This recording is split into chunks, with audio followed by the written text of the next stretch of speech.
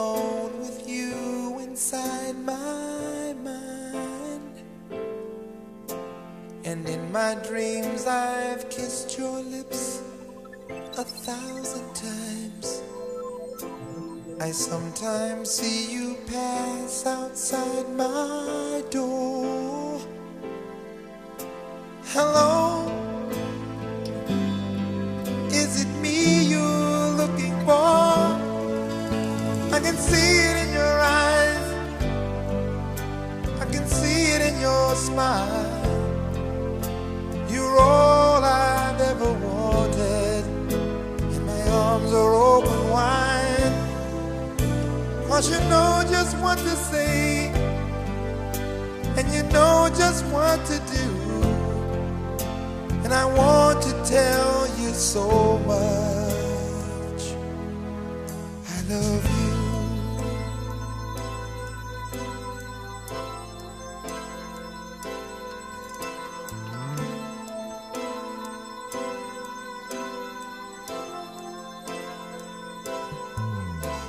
I long to see the sunlight in your hair and tell you time and time again how much I care. Sometimes I feel my heart will overflow. Hello, I've just got to let you know, 'cause I wonder where you are, and I wonder what you do. Are you somewhere feeling lonely, or is someone loving you? Tell me how to win your heart, for I haven't got a clue. But let me start by saying I love you.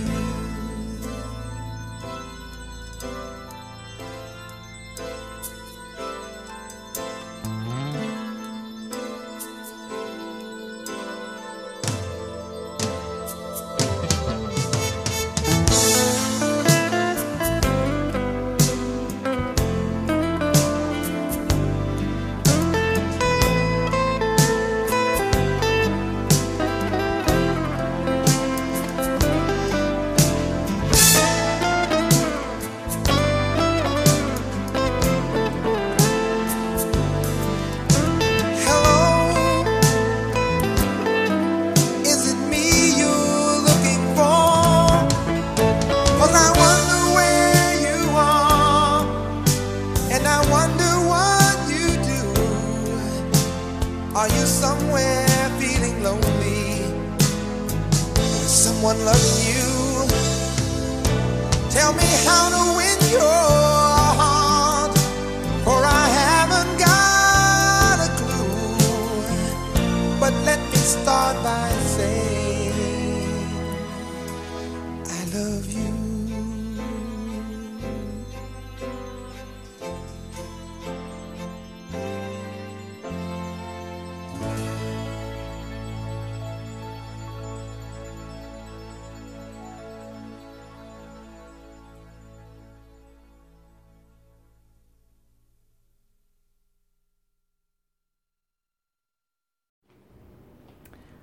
Well, hello again. Hello. You are listening to an audio zine from Open Lines Radio on artbellisdead.com, streamed through Mixlr, and then shared on a multiplicity of other portals. Perhaps you're listening to this on iTunes or Spotify or SoundCloud or Stitcher, or maybe you're listening live right now when we're streaming it. Maybe you're listening from our little website, artbellisdead.com. Maybe you're listening on Mixlr, the other way to listen live, the Mixlr app. If you download the Mixlr app, that's how you can listen to any of the amazing conversations that have been fostered, hosted, generated from the incredible generosity and hospitality of Mark and Holly. They are just knocking it out of the park as far as service mindset goes. I mean, they are serving their community in such a deeply profound way that I can't even really put it into words. I'm really grateful for what they're doing. I'm really grateful to such a degree that I've committed my own contribution to support by recording not just a weekly episode, but I'm attempting a daily episode with, a day of rest. So that should mean hopefully there will be 6 episodes of Fireside Chats added into the playlists every week for you to dance your mind through, carry your spirit through. I've said a lot this morning. It's because I'm multitasking. I'm not doing what I usually do when I record this, where I sit down and be still. I'm in the midst of my little morning prep routines, and I'm putting on a little simmer on the stove because we got the notorious Fallbrook fog this morning. It's like a really thick layer of gloom, kind of, chilling everything down. I can see the sun peeking out, so I know it won't be for long. Probably by 9:30, 10 o'clock, we should have, real clearness. But it gives me finally that fall feeling, because down here it's been so hot and blustery. It hasn't really truly felt like fall yet. Autumn. It hasn't felt like autumn yet. And God, it's almost October. I mean, it's almost Halloween. October's almost over. So, because when I'm recording this, in my experience of that myth we call time, the Gregorian calendar, 7:55, sun shining right through the top of my kitchen window. I'm locking eyes with it right now. Sun gazing.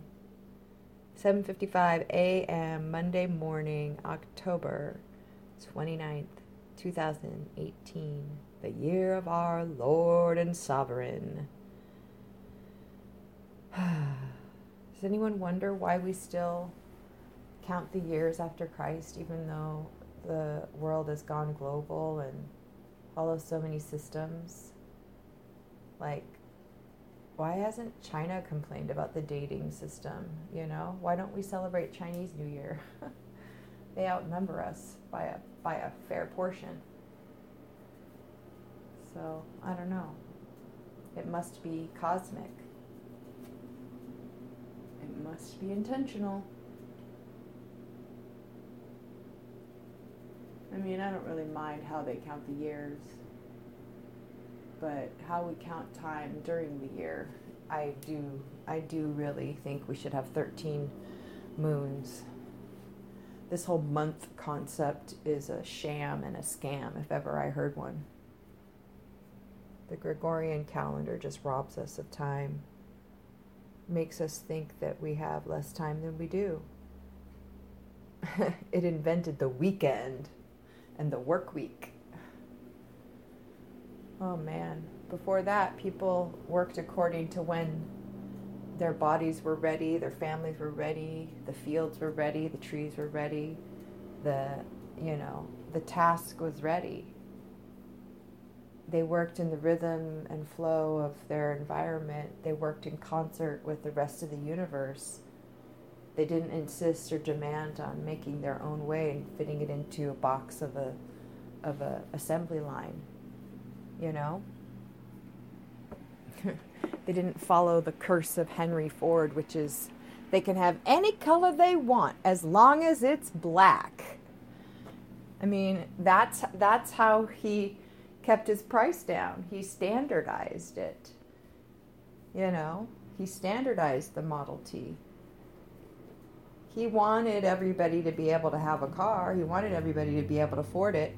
But he knew that if he was going to do that, that meant that everybody couldn't have it exactly the way that they wanted it.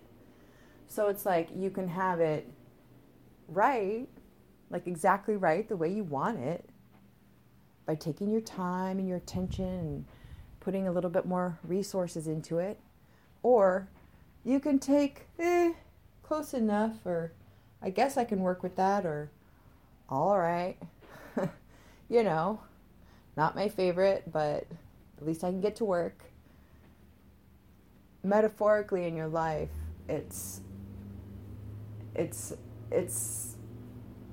I don't know, it's a bad energy to dwell long in.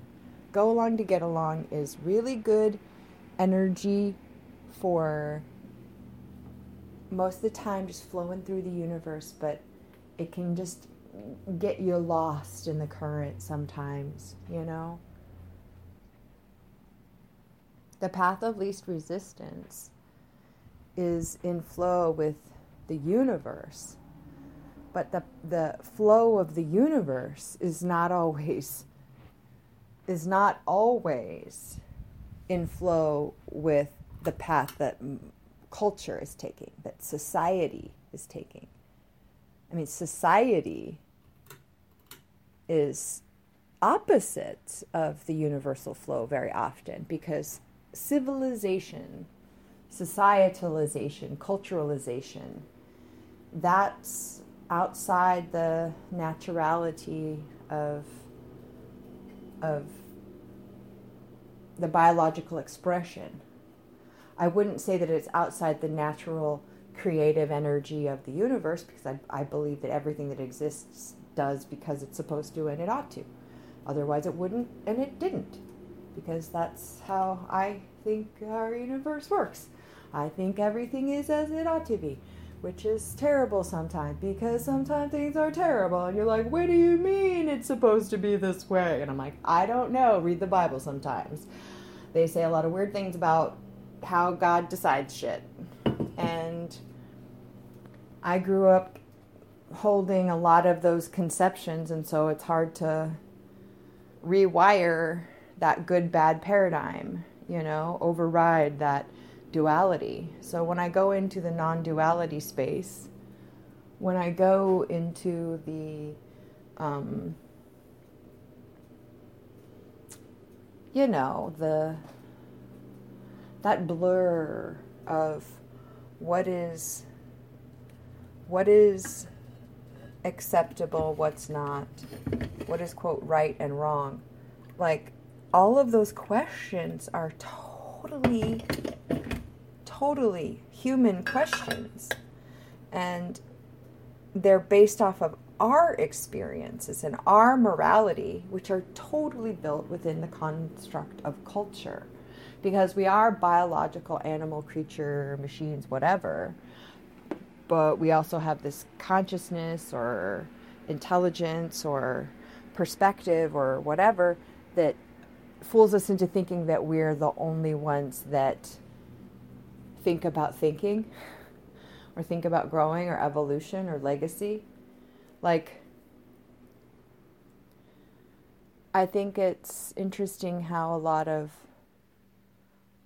really respected spiritual teachers and intelligentsia and scientists and philosophers, they have this truly cognitive supremacist and you know, species-centered way of looking at the world that I just don't align with. I look at us and I go, God, sometimes I feel like we're the ones that have the least figured out around here. I feel like if a cedar tree can survive in this plain for hundreds of years, thriving and enjoying sunrises and sunsets and beautiful winds and breezes, it's like, how's that a worse life or a less dignified life or a less wise life or a less intelligent life? Like, we don't know what forces of will that being has, because we don't understand what it is to be in tree consciousness. We don't understand what it is to be a tree. We don't know how smart a coral is by deciding when to burst into bloom and set its spores out into the sea. We don't know what kind of wisdom exists in the cells of our body. We just can't possibly conceive of it. We don't know what it's like to be a material item that's not breathing, that's not, quote, living the way that we quantify or measure life. I mean, this whole idea that we measure and judge and evaluate, we don't know that other creatures don't do that. We presume they don't. I mean, not with a morality lens like we do. Maybe with a food, flee, what is it? Food, flee, or fuck? Food, fight, or fuck? That's the judgment of most biological creatures, is when they're coming upon something unfamiliar, or they're just measuring something, trying to figure out what it is. They have to evaluate, is this something I need to flee from? Is this something I need to fight? Is this something that's food for me, or is this something I need to fuck? And, humans have all those same questions and drives, but we have this weird time myth, this weird spell cast over our days, telling us,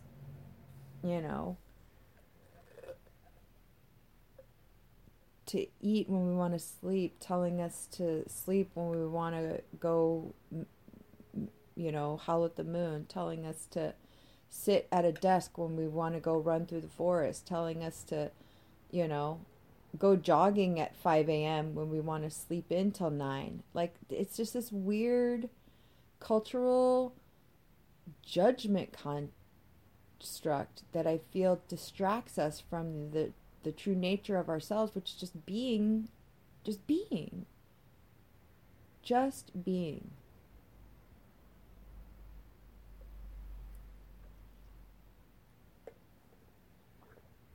Just being.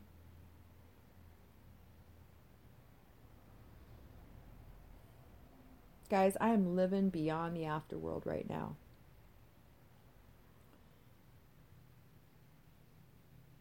I mean, just beyond.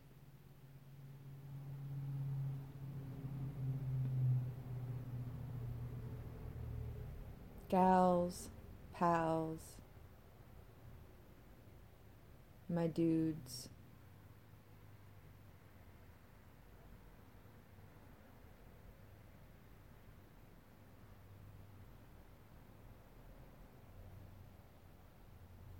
It's just beyond.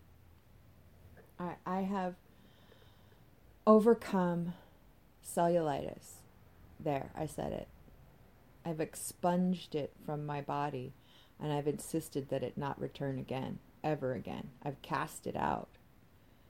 I've cast a lot of things out of my awareness and my beingness, but that one I don't know that I ever did cast out intentionally. I just wasn't afraid of it anymore because my weight had gone down so much, and I had had so many other interventions, and the chief trigger for the cellulitis was always the lymphedema. That's the issue. The cellulitis is caused by lymphedema. The lymphedema is caused by the radiation damage. The radiation damage was caused by trying to save my life from liposarcoma. That's just a short bullet point for anybody that hasn't listened to the other episodes, doesn't know jack shit about what I have going on in my business. But basically, I had a lot of medical drama. And this last week, I had a brush. I had another glimpse into a path, and I I was closer to fear consciousness than I've been in a while, I'll tell you. I felt a lot of stuff come up, a lot of purging. And I know, okay, yeah, whatever, cosmic energy, solar storms, geomagnetics, purging, light codes, upgrade, DNA, embodiment, blah, blah, blah, motherfucking blah. Okay? I get all that. But for me personally, in my personal experiencing, I can tell you exactly what led to that flare. And yeah, the timing of it, the synchronicity of it, yes, affirms the truth of all of the astrology, all of the galactic reading, all of the intuitive readers, all of the energetic readers are talking about what I'm bearing out in my body. Because I am going through somatic healing. I am going through a shamanic transformation process. And take it as you will. People can call me a shaman if they want. I know that I was dragged into this experience like, a fish hook in my cheek. Like, like a bullwhip wrapped around my ankles. I was dragged into this shamanic healing experience. And I mean, I'm glad now because of the power and the healing and the resurrection and the restoration that I have. But would I have chosen it? Well, of course, yeah. Because what did I say at the beginning? Everything is as it ought. Everything is as it ought. Everything is as it ought. So, okay, I guess I would choose it again. But you can tell there's not a whole lot of enthusiasm in that choice because it's been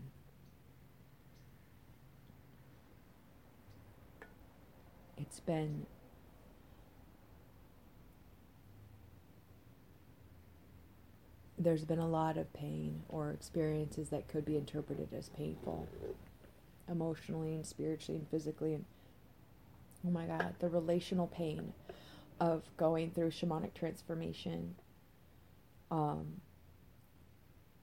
being initiated into shamanic practice in particular. It's indescribable. I cannot tell you the amount of relational agony this vessel has experienced in this path. I'm not even talking about like past lives, if you believe in that sort of thing, or ancestral trauma, if you believe in that sort of thing. I'm talking about my day-to-day lived experiences in my human earthly relationships with my environment and universe and people and beings, like as egoic as you can get with it. It's been very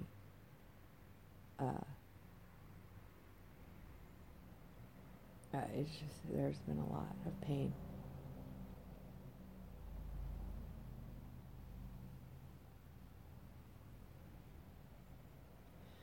So, I'm grateful for the healing. I really am.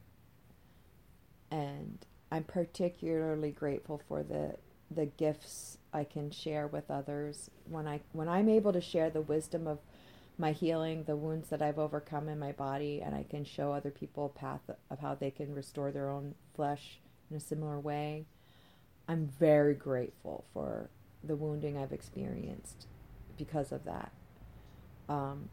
Because it means that I can lessen another's burden just a little bit. I mean, that's all I really want to do, is just make things a little bit easier on the people around me, the beings in my space, smooth the path. Be like Palo Santo incarnate. Smooth the vibes, just set me on fire.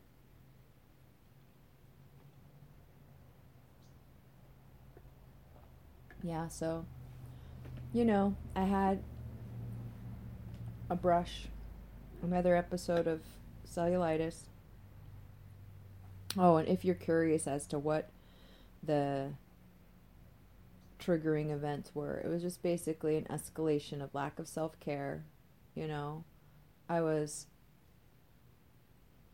just basically doing the bare minimums of all my self-care, kind of going through the motions. I wasn't really being tender with myself, and I chiefly wasn't doing my bathing medicine, which involves spending a significant amount of time in a ceremonial ritual bath with a lot of herbal supplements, tub tea, and sometimes crystals or candles, smudging. Sometimes I'll do like fumidora beforehand, or I'll do a peri-steam therapy session prior to or following the bath. Sometimes I'll do solar bathing with like a topical cannabis rub down, and then I'll go lay down in the sun and let it soak into the scar tissues and things like that.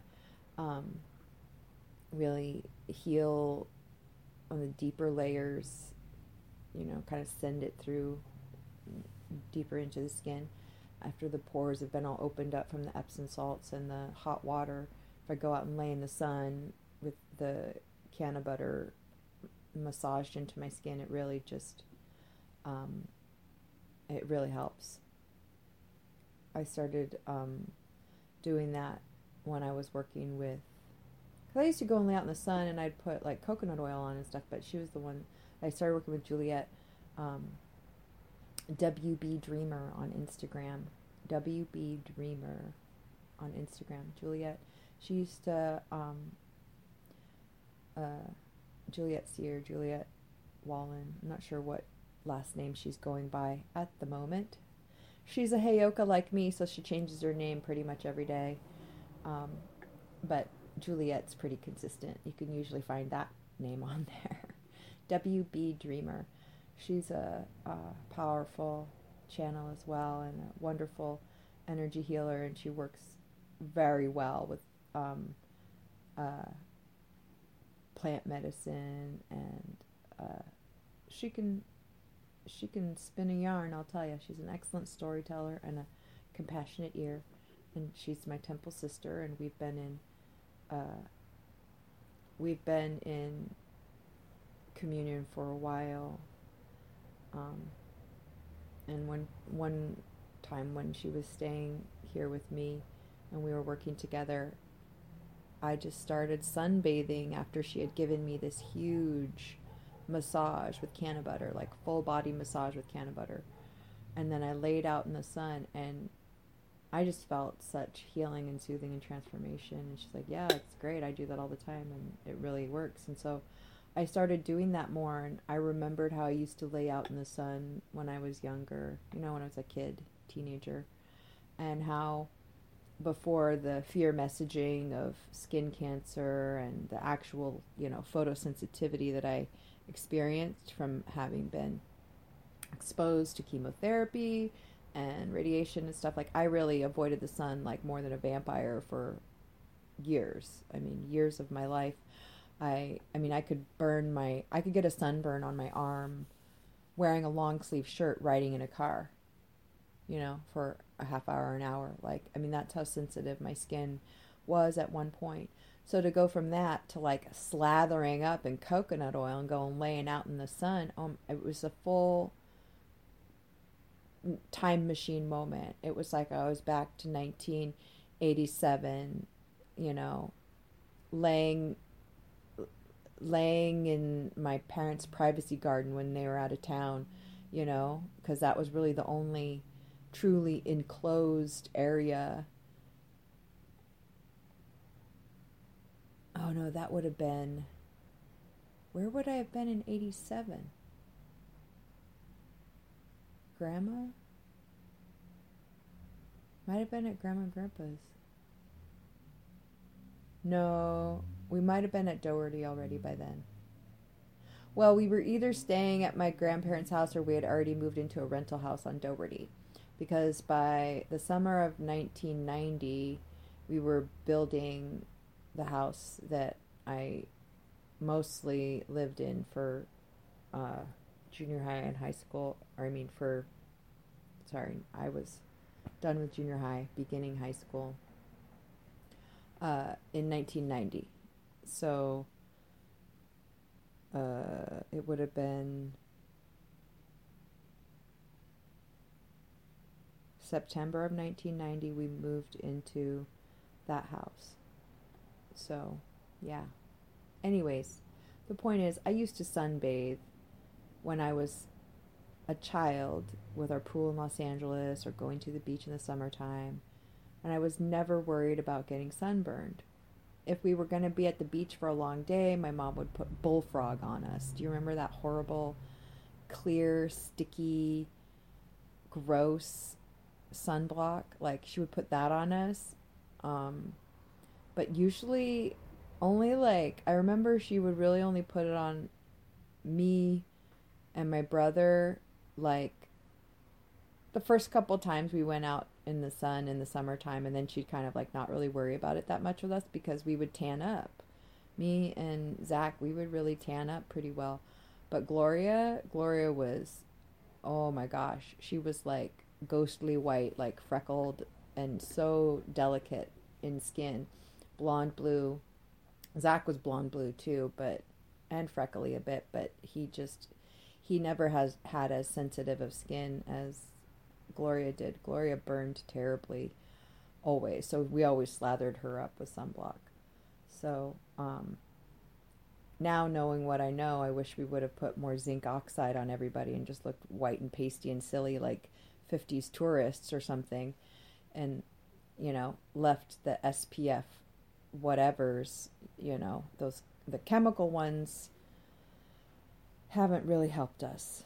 It's been not how we should be relating to the sun. I mean, we've given ourselves vitamin D deficiencies, so we put vitamin D in the milk that we're not supposed to drink because it pulls the calcium out of our bones. It's like, oh God.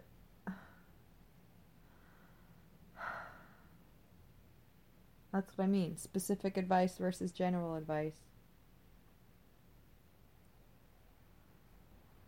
Specific preference versus general preference. Peanut butter and jelly is great for most people, except for the ones that are diabetic and can't have jelly. The ones that are gluten intolerant can't have bread. The ones that are allergic to peanuts can't have peanut butter. You see what I'm saying? Like, goes together like peanut butter and jelly. Goes together like peas and carrots. Okay, well, I've never met anybody that's allergic to carrots, but I'm sure there's somebody out there. I know there's plenty of foods that I'm not allergic to, but I now know I need to avoid because they have too much fiber in them and they cause radical gastroparesis for me. So I just don't eat them, right? Even though I enjoy them, they're delicious. I miss them. Like, what's a good example? Like salad. I love a nice, crunchy, cold, delicious, full of produce salad with flavor and texture and like wonder and interest. Hi, vegetarian. Do you have anything on the menu that's vegetarian? Yes, we have a fine selection of vegetarian options. Did you look at our salads? Well, if you can't eat salad and you're a vegetarian, you go to a restaurant, the waiter looks at you funny. I go, can you just bring me some French fries with some mushrooms on them? And cheese? Ooh, do you have avocado? Do you have avocado? Just bring me an avocado. I'll be great. And all of the other humans are staring at me like, what is her problem?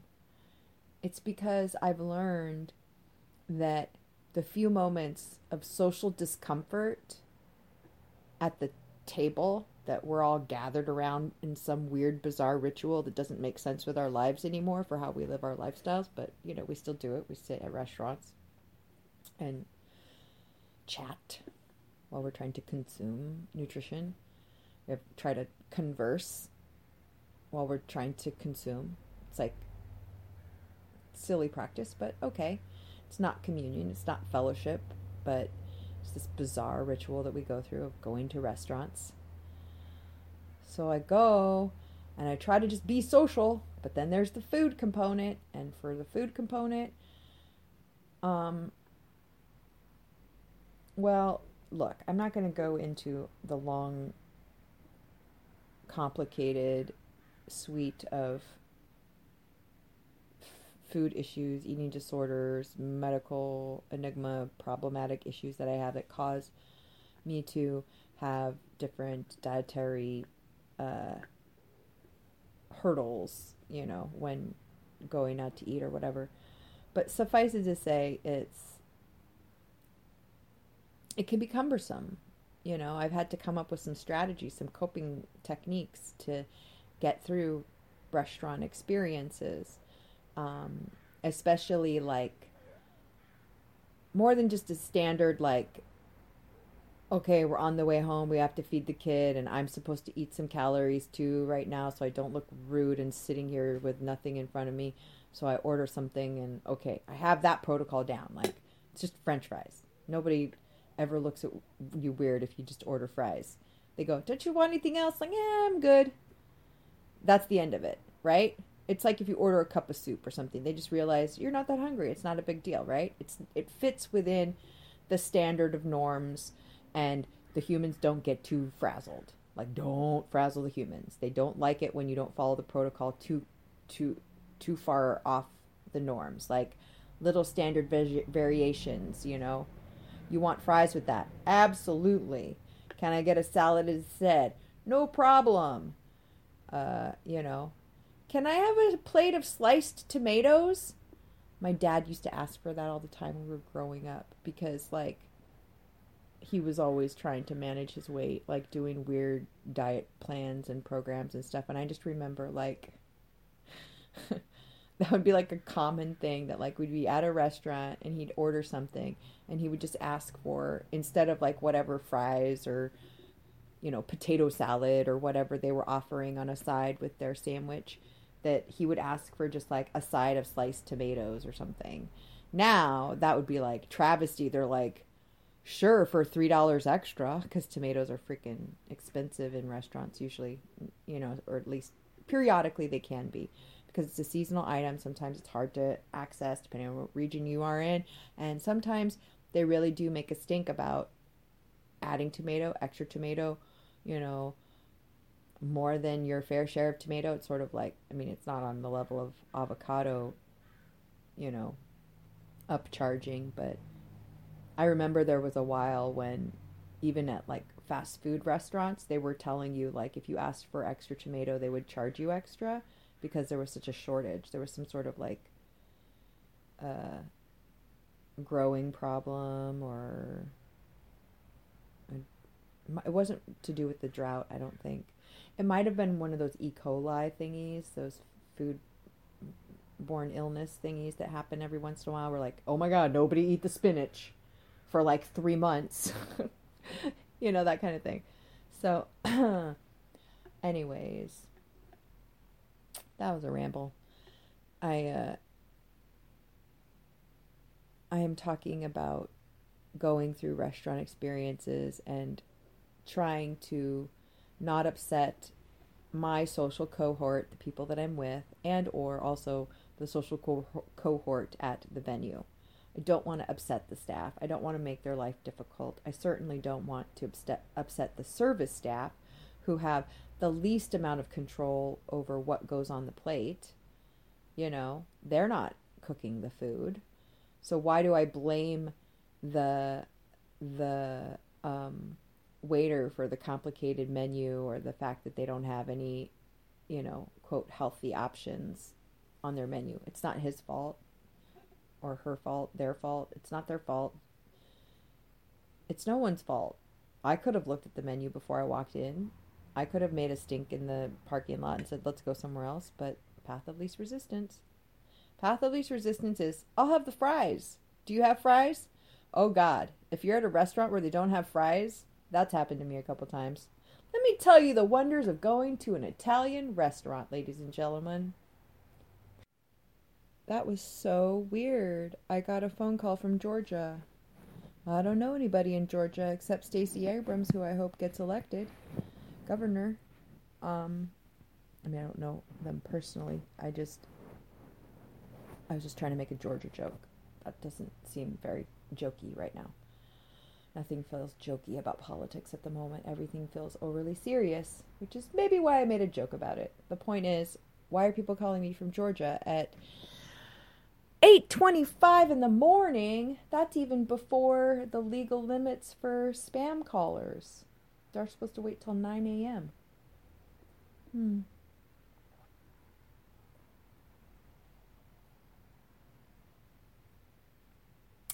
That was a big drink of coffee. Wow. That totally just napalmed my thought train, though. Like, I don't know where I was going with that. Restaurants?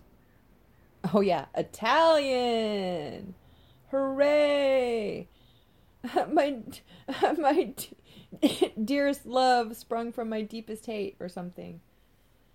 Yeah, I mean, I love Italian food. I grew up eating a lot of it because my mother, even though she was raised on a lot of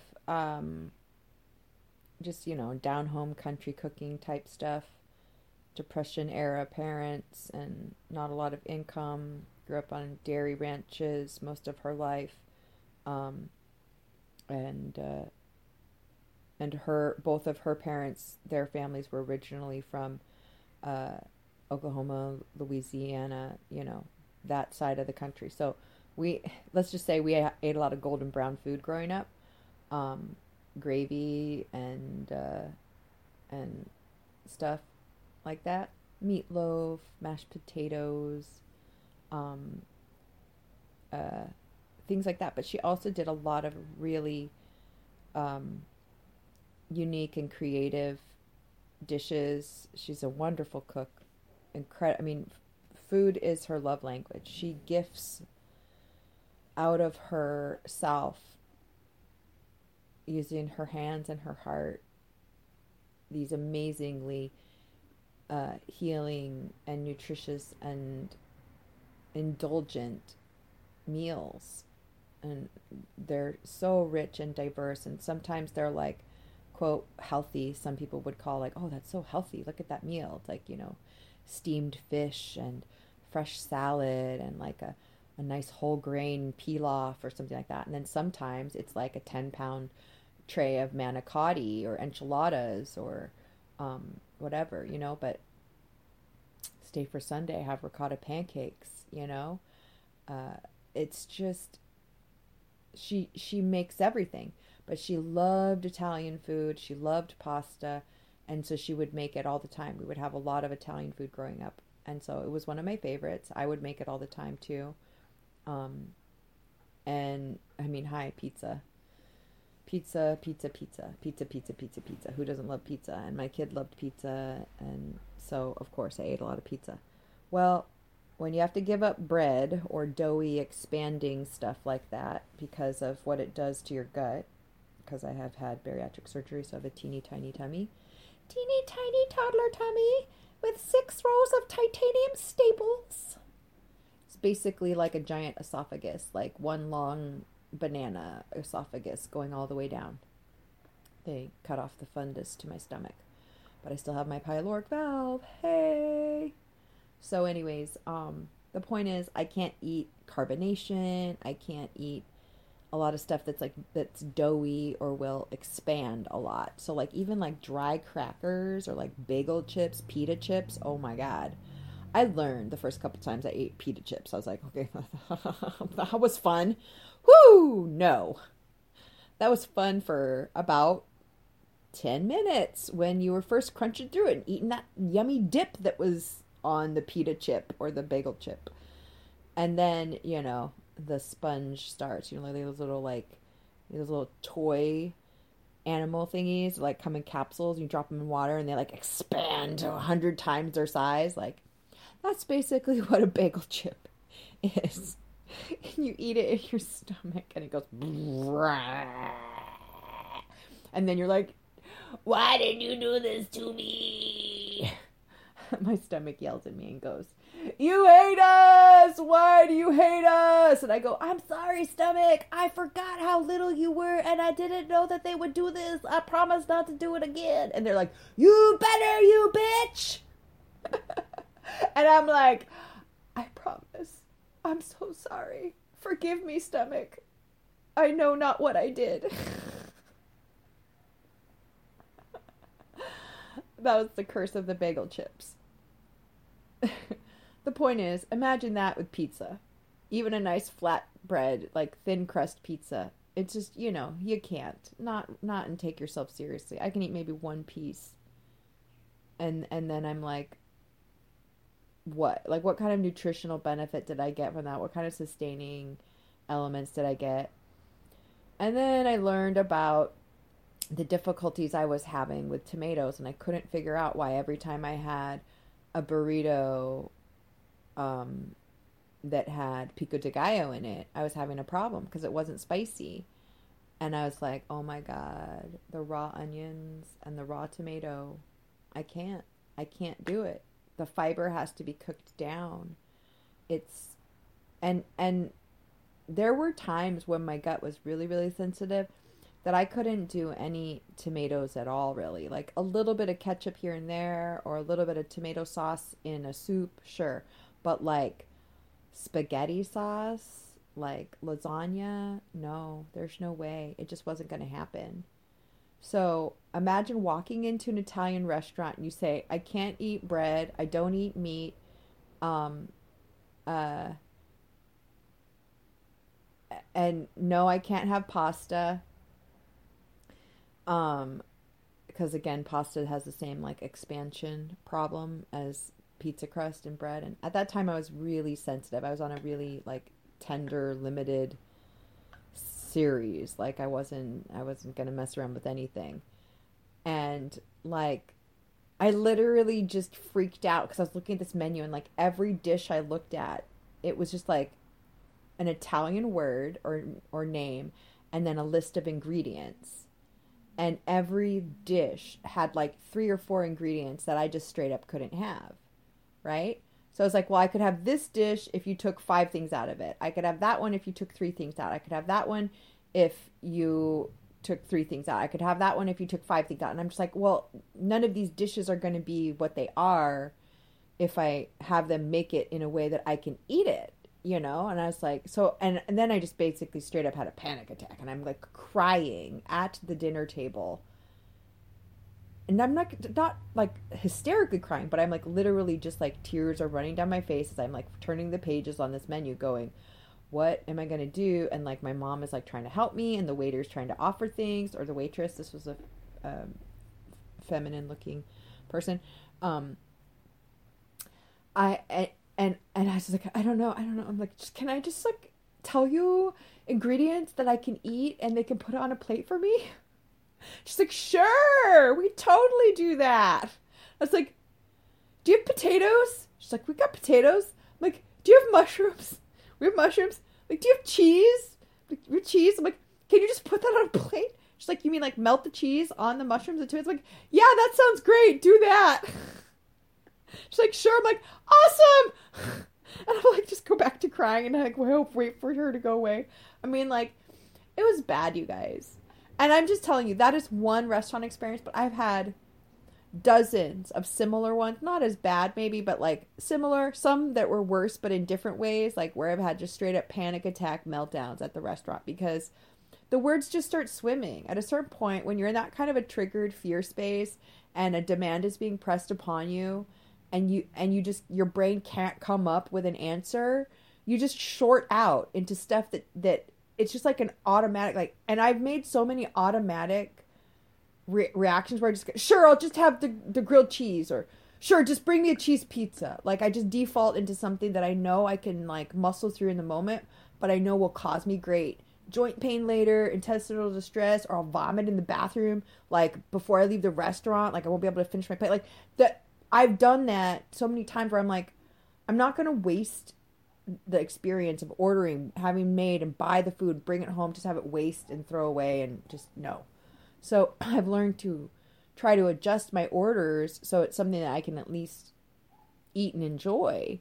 And sometimes I end up ordering really strange conglomerations of food, and I don't care, because who cares? I don't like what y'all are eating either. It makes me sick when I see somebody chugging a Rockstar Cola. I want to kick you in the vagina watching you order a pumpkin spice latte with like extra pumpkin spice bullshit in it. I want to like burn down all the McDonald's.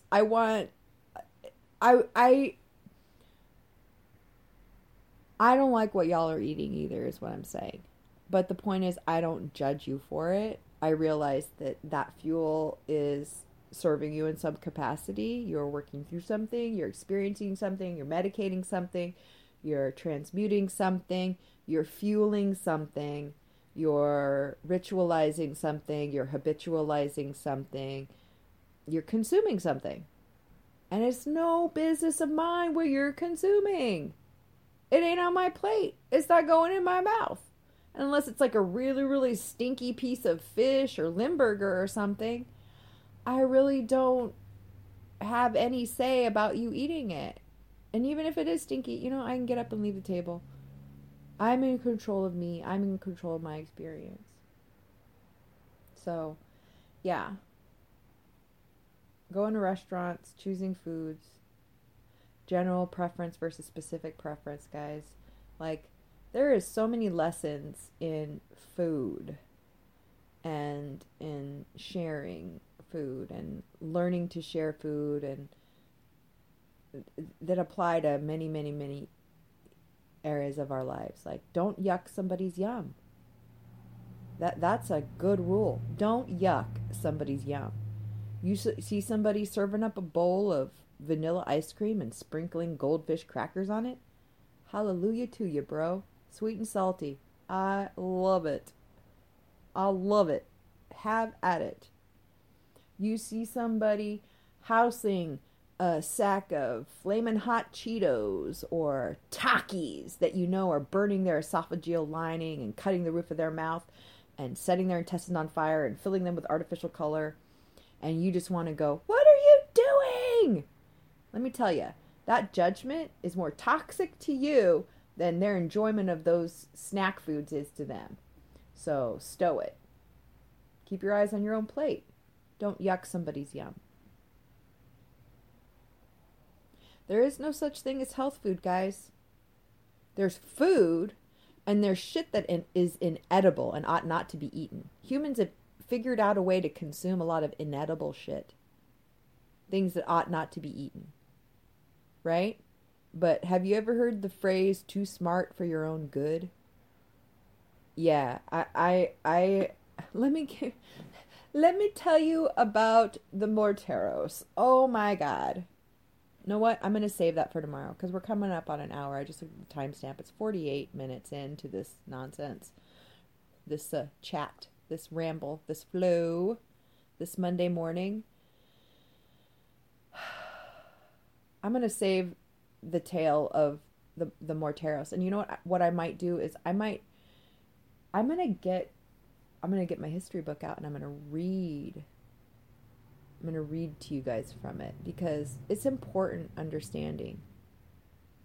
They took their technology, and because of displacement, either because of accident or design, they were moved from one locality to another locality. They kept using the same techniques of food prep, and in the new environment, it sickened them and they were lost within a generation. An entire people wiped out because they just kept doing it the way they were doing it in the new place instead of listening to the land and their bodies and what it was calling for.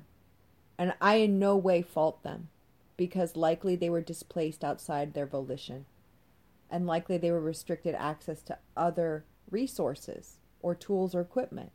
So likely they were striving just to survive and they were wiped out because of the pressures of colonial transformation. So it's Morteros Moon, so we should hear the tale of Morteros Moon, and I'm going to save that one for tomorrow. But, yeah, grind their bones to bake their bread. That's what they did. They grinded up their bones, unfortunately. We can't all swallow our own tails like the Ouroboros. You can't burn the candle at both ends. That's what they were doing. So this is about enough. Quite enough to be going on with, as they say. I'm a miracle breathing. How are you this Monday morning? I am a miracle breathing, and you are too. We am magic. We am magic indeed. We am powerful witches indeed. We am eternal. We am blessed.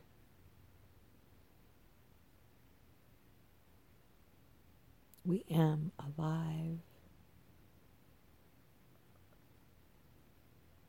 We am well and getting weller all the time, all the time. And with that I say Chihololi, which means I love you. And Chukma Chipisalacho means hello. I will see you, as the Chickasaw have no word for goodbye.